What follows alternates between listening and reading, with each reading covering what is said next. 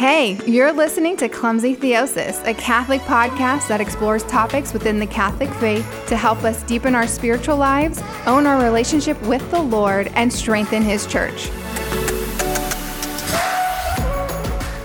Hey, what's up? My name is Rochelle Lucero, and you are listening to the Clumsy Theosis podcast.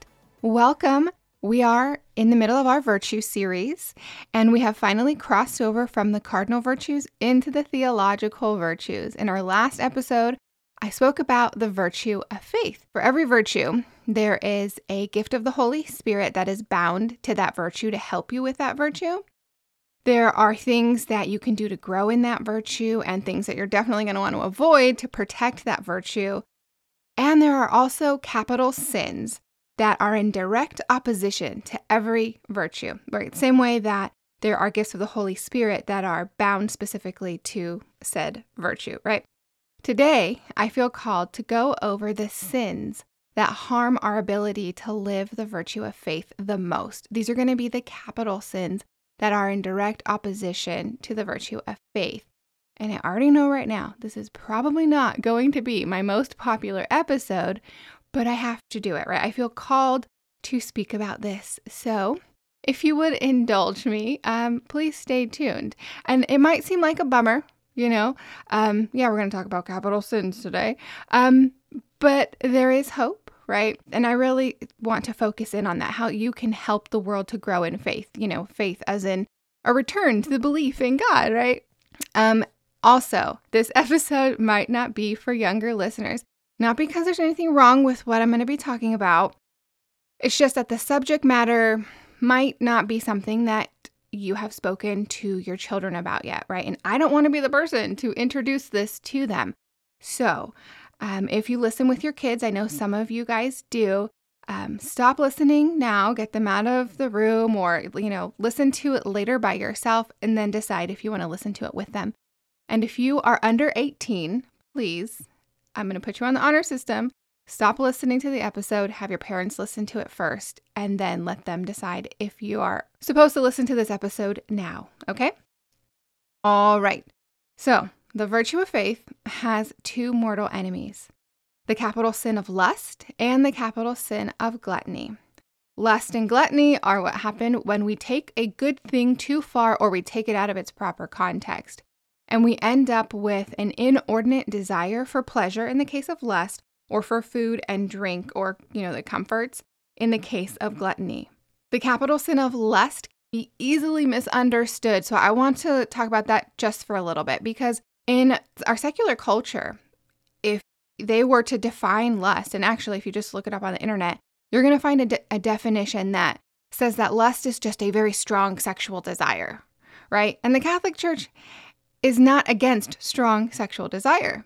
We say that lust is a disordered desire for sexual pleasure. You see that? So strong sexual desire is perfectly fine, as far as the Catholic Church, as far as the Lord is concerned, as long as it's not disordered. The question then becomes, when does sexual desire become disordered? We know that sex and sexual desire are created by God and they are good, right? And if you don't know that, now you know. But they have actually two purposes. The purpose of bonding between husband and wife and the openness to babies, right? Now, that doesn't mean you have to be trying to make a baby every single time, that a husband and wife come together in the marital embrace or, have sex. It just means that you cannot contracept. You cannot purposefully frustrate the possibility of conceiving, right? So no contraception and no contraceptive mentality. Right? If either of these two things are removed, bonding or the openness to babies, then that sexual desire or that sexual pleasure has become disordered. And in today's society, everything is so hypersexualized, right? And the way that sex is propagated and even taught in school, it's not open to life and it's not exclusive to husbands and wives. And the way it's put forward in society is disordered. And right now, the biggest promoter of disordered desire for sexual pleasure is pornography. And from a big picture perspective, this is very problematic because it erodes faith, right? The belief in God. And it also leads to the ruin of our society. Now, I know I just mentioned pornography, and people inevitably tune out when you start talking about pornography or lust or anything like that. It happens. You might be thinking, oh, that's not a part of my life. Yeah, that's not a problem in my marriage. I know for a fact that my kids, my grandkids, any of the people in my life that they don't do that. Pornography is not a part of my sphere. Therefore, it's not relevant to me. I don't need to listen to this. It's not important. But wait, just hear me out, because I'm going to say that it is important to you, and you can actually help this growing problem in our world and why it's so important that you do. Actually, first listen to what Father Benedict Groeschel has to say. In his book, The Virtue-Driven Life, there's a section where he's talking about natural virtues and the fruit that they brought to different societies and different civilizations throughout history. But then he also talks about the downfall of those same civilizations and those same societies once they abandoned the natural virtues. And he says this. He says, it's all too obvious today that Western European countries are busy undermining the foundations of natural virtue in their own in their own societies. For example, the widespread use of pornography undermines any natural dignity and regard for the human rights of those who are represented as only objects of lust. And the United States is not far behind Europe. So maybe you're not personally affected by pornography. And if that's the case, then thanks be to God. But you can see that pornography is a societal problem. And you're part of society because you're part of this world, right? But like I said, there is hope. You can help heal the people of this world from the effects of pornography. And in doing so, make the world a more faithful place, right? And make God more important as he should be in the world. Look at it this way. Here's why I say that. The virtue of faith enables us to believe in God, to recognize his goodness and his presence. We're supposed to give God all honor and all praise, and we're supposed to love our neighbor as a result, and we're supposed to be good stewards of creation. And we do that when we have a stronger faith. Lust and gluttony, they're going to mess that up. And they are messing that up, right? Because they destroy our faith, because they go after that virtue of faith specifically, destroying our belief in God as a society and all that he has revealed to us. And when that happens in a culture, God is treated with contempt, our neighbors are treated with violence, and nature is abused, right? Now, does that sound familiar to you? I'm just saying, that's what we're looking at in today's society, in today's world. The book of Esther says that you were made for a time such as this.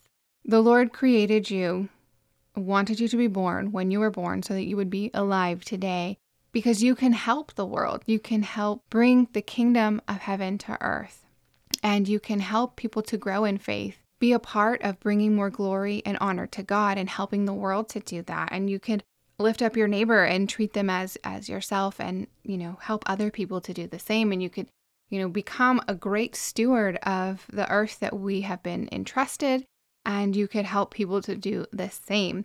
And I think the first place to start with that is with prayer and fasting, at least once a week, specific intention of healing for all of those who are engaged in pornography and an end to pornography in the world. Because like I said, we need a stronger belief and trust in God and in the world, and lust specifically goes after that virtue of faith, and pornography is fueling lust in the world today. And I said healing, for all of those engaged in pornography, and that might not be what comes to mind. I feel like a lot of people get this like pitchfork and torches mentality, almost, dare I say, like a witch hunt, and the people who engage in pornography are looked at as villains. And I think that I need to clear the air about a few things with regard to pornography. They are on my heart, and I believe the Lord wants me to share them. And the first is that the people who engage in pornography, they're not villains. They're not dirty. They are people who are enslaved to sin, and they are in need of mercy. Just like you and I are enslaved to sin. It might not be that sin, but we are enslaved to one sin or another, and we are also in need of mercy. Another thing is that pornography is not just a guy's issue. I know a number of women and girls who have struggled with pornography, or they are currently struggling, like it's a lifelong struggle, and they know it will be a lifelong struggle for them. Also, you can't tell who struggles with pornography just by looking at them. They don't have a specific look or a way. In case in point, right now, I believe the statistic is that half of the people in any given parish struggle with pornography. And you might be like, what? They're coming to mass, they're going to these events, all this stuff, but they are struggling with pornography and you would never know, right? So you can't tell by looking at someone. And people that look at pornography or, even read it on a page, because pornography can also be found in the pages of romance novels, they're not doing it because they have a desire to, do something devious or anything along those lines. The truth is, studies have shown that they do it for all sorts of reasons, from loneliness, a desire for control or belonging in their life. They have an emptiness. Maybe they just need to escape reality for a little while, or there's an esteem issue, like they feel like they just need like a boost of confidence or self-esteem, or they, have some sort of like wounds, relationships in the past. And that could even be like familial relationships. And again, because of that, everyone who struggles with pornography, they need to be treated with mercy and with love. Also, that includes the people in the industry. And this was kind of probably one of the last realizations that I had. Some people look at the people in the industry, the people who are being filmed or photographed or whatever, and they think, well, they're consenting adults and they must like it or else they wouldn't do it. Think about that for a second. Pornography goes against our dignity as human beings, right? A dignity that is inherent to us, that everyone was born with, right? And pornography is the complete opposite of that. And for someone to do something so contrary to their dignity, they have to be very broken and very wounded. And they're in need of love, in need of mercy, and intense healing, including the people who are profiting from pornography. Because in order to do that to your brother or sister in Christ, you must be very broken, very wounded, and you need healing and mercy. And also, now with the advent of the internet and the fact that people are walking around with computers in their pockets, in the form of their smartphones, exposure is starting younger and younger. And it's even on social media, right? There are things that I've seen and I'm like, how is that allowed to be on social media? Like, whoa, but that just goes to show how pervasive pornography is and how used to it our society has become. Yeah, those were the things that I wanted to say about pornography, because I know I have such a large demographic. There's so many different people and so many ages and stages in life that listen to this show.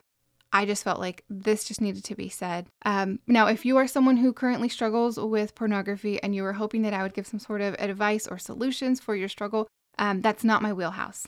But I will point you to Matt Fradd. He has a show called Pints with Aquinas. So you can find it on YouTube and on his website, pintswithaquinas.com.